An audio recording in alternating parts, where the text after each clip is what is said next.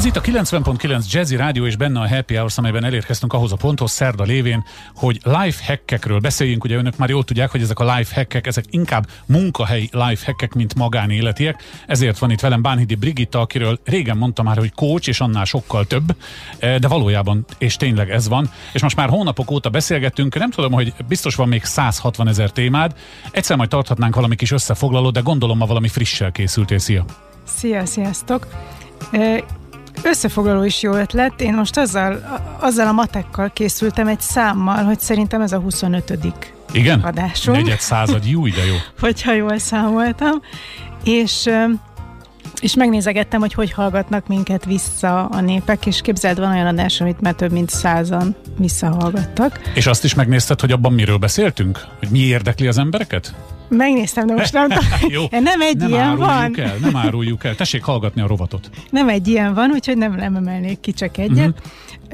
És arra gondoltam, hogy egy nagy közös vonása volt az eddigi 24-nek, hogy olyan helyzetekről beszélgettünk, amik leginkább személyesen jönnek elő. Persze belefűztük sokszor ezt az online létet is, ami most egy éve van, de kifejezetten online hogyan kell vezetni témák még nem volt, úgyhogy én most arra gondoltam, hogy most ezt az hetit, meg a jövő hetit, ezt az online létre szánnánk úgy, hogy volt egy házi feladatom, egyszer felirattad velem az online interjúzást. Igen. Készültem azzal, meg mondjuk azt csináljuk most, és akkor következő héten meg az online meetingek. Jó, szerintem nagyon jó, nekünk is szükségünk lehet itt a rádióban, ha mondjuk valakit fel akarunk venni, hogy a személyes mellett, vagy helyett akár online találkozzunk vele, és hát tartunk online megbeszéléseket, úgyhogy jöhet majd a fekete leves jövő héten, hogy mi jól csináljuk-e itt a cégnél, de ezt nem mondom meg a hallgatóknak, de akkor kezdjük az állásinterjúval? Legyen az interjú most, jó? Mert az volt a házim, és lásd, hogy jó diák vagyok, készültem.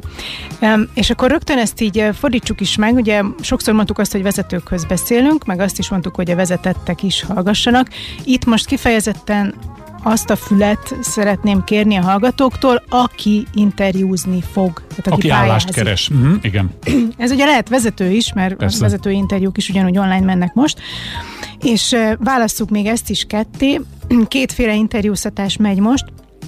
Az egyik, hogy egy videómeetingen keresztül beszélgetsz egy emberrel, ugye ez az interjúzáson belül a standard, még online-ban is, amikor egy emberrel beszélgetsz, viszont van egy másik feltörekvő iparág, automatizált videóinterjú. Na, erről még én se hallottam.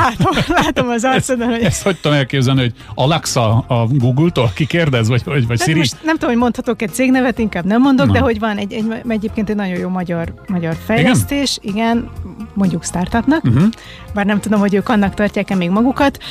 Konkrétan egy videóinterjú, tehát aki interjúztat, mondjuk mit tudom, ti itt a rádióhoz kerestek, mit kerestek? Pénzügyest kerestünk, de már megtaláltuk. Oké. Akkor mondjuk keressük most megint a pénzügyeseket, tehát hogy ti mint rádió erre vesztek előfizetést, nem tudom pontosan, hogy mi a bizniszmodell mögötte, de hogy ezen a rendszeren keresztül rögzítetek kérdéseket, beadtok egy időkorlátot, hogy mondjuk mit tudom én, fél órás legyen az interjú, és abba beleraktok, nem tudom, 4-5 kérdést, ami nektek fontos, vagy 10, amennyit akartok, csak hogy nyilván van egy pont, ahol már kontraproduktív a dolog.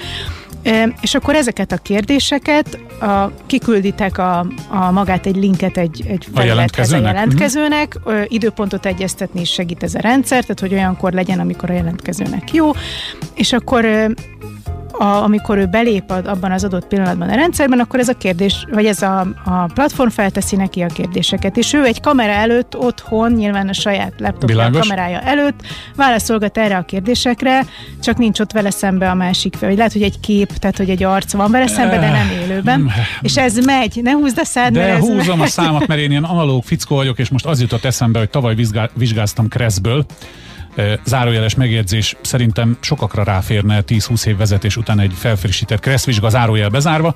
De tavaly vizsgáztam Kresszből, ez majdnem ugyanolyan, csak nincs ott a vizsga biztos, mert ott is egy felületre kellett belépni, és ott ki kellett választani a válaszokat, de...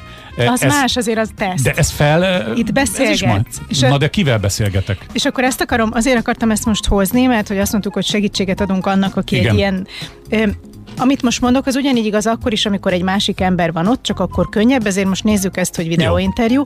Tehát az egyes számú szabály, hogy ugyanúgy viselkedj, mintha ott lennél élőben. Mintha bementél volna abba az irodába, kivártad volna a sorod, és 4 szem közt vagy 6 szem közt beszélgetnétek egy tárgyalóban. Tehát öltöz fel.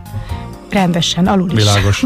Fésülködj meg. Ezek már ilyen alapok egy év után, de még mindig olyan érdekes dolgokat látok én is, hogy csináld meg a hajad 2D-ben.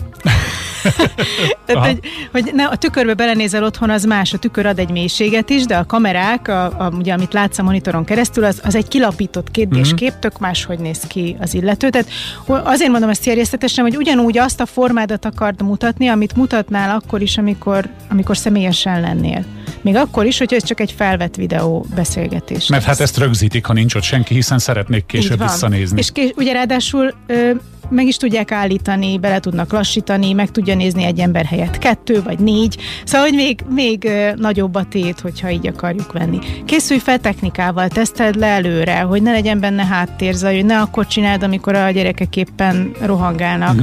Ezek megint ilyen alapdolgok, de nagyon bukta, hogyha... Én még egyet hozzátennék, úgyis a következő hétre kell halasztanod a folytatást, mert zenélnünk kell, tehát szabad ne feled, hogy hol tartottál, jó. Hogy szinte mindegyik ilyen szoftver lehetővé teszi azt, hogy az ember megnézze, hogy mi látszik mögötte. Tehát mondjuk a könyves polcon, mondjuk nem akarok extrém példát hozni, de van valami legalábbis megosztó könyv, most mondtam valamit. Egy állásinterjúnál hadd ne kelljen magyarázni azt, hogy mi van a könyvespolcon, nézzük meg jó alaposan, hogy mögöttünk mi látszik. Számos vicces mém született abból, hogy egy hölgy sminkelte magát, és a háttérben ott volt egy nagy műanyag segédeszköz, amit elfelejtett kivenni belőle, de nem akarom elvinni poén irányba ezt a dolgot. De azért annyit használjunk ebből, hogy azt viszont kutatásokból tudjuk, hogyha a könyvespolc van hátad mögött, akkor okosabbnak tűnsz, mintha egy sima fehér fal, vagy ha a gyerekjátékos szekrény. Ez igaz. Ez kétségtelenül, de lehet ebben buktató, ha a könyveid nincsenek megválogatva, vagy hallottam olyanról is, hogy valakinek nem könyvespolc volt a háta mögött, hanem egy arról készült fénykép, ami viszont vérciki szerintem. De mindegy, szóval megjegyezted a pontot. Mert ezt úgyis vissza lehet majd hallgatni a jövő heti adás előtt, és akkor innen tudjuk folytatni, mert szerintem ebben van még spiritus ebben a témában. Így. Legyen jövő hét. Jó. A hallgatóknak pedig javaslom, hogy pontosan egy hét múlva pont ugyanekkor, pont ugyanitt legyenek. Szia! Sziasztok!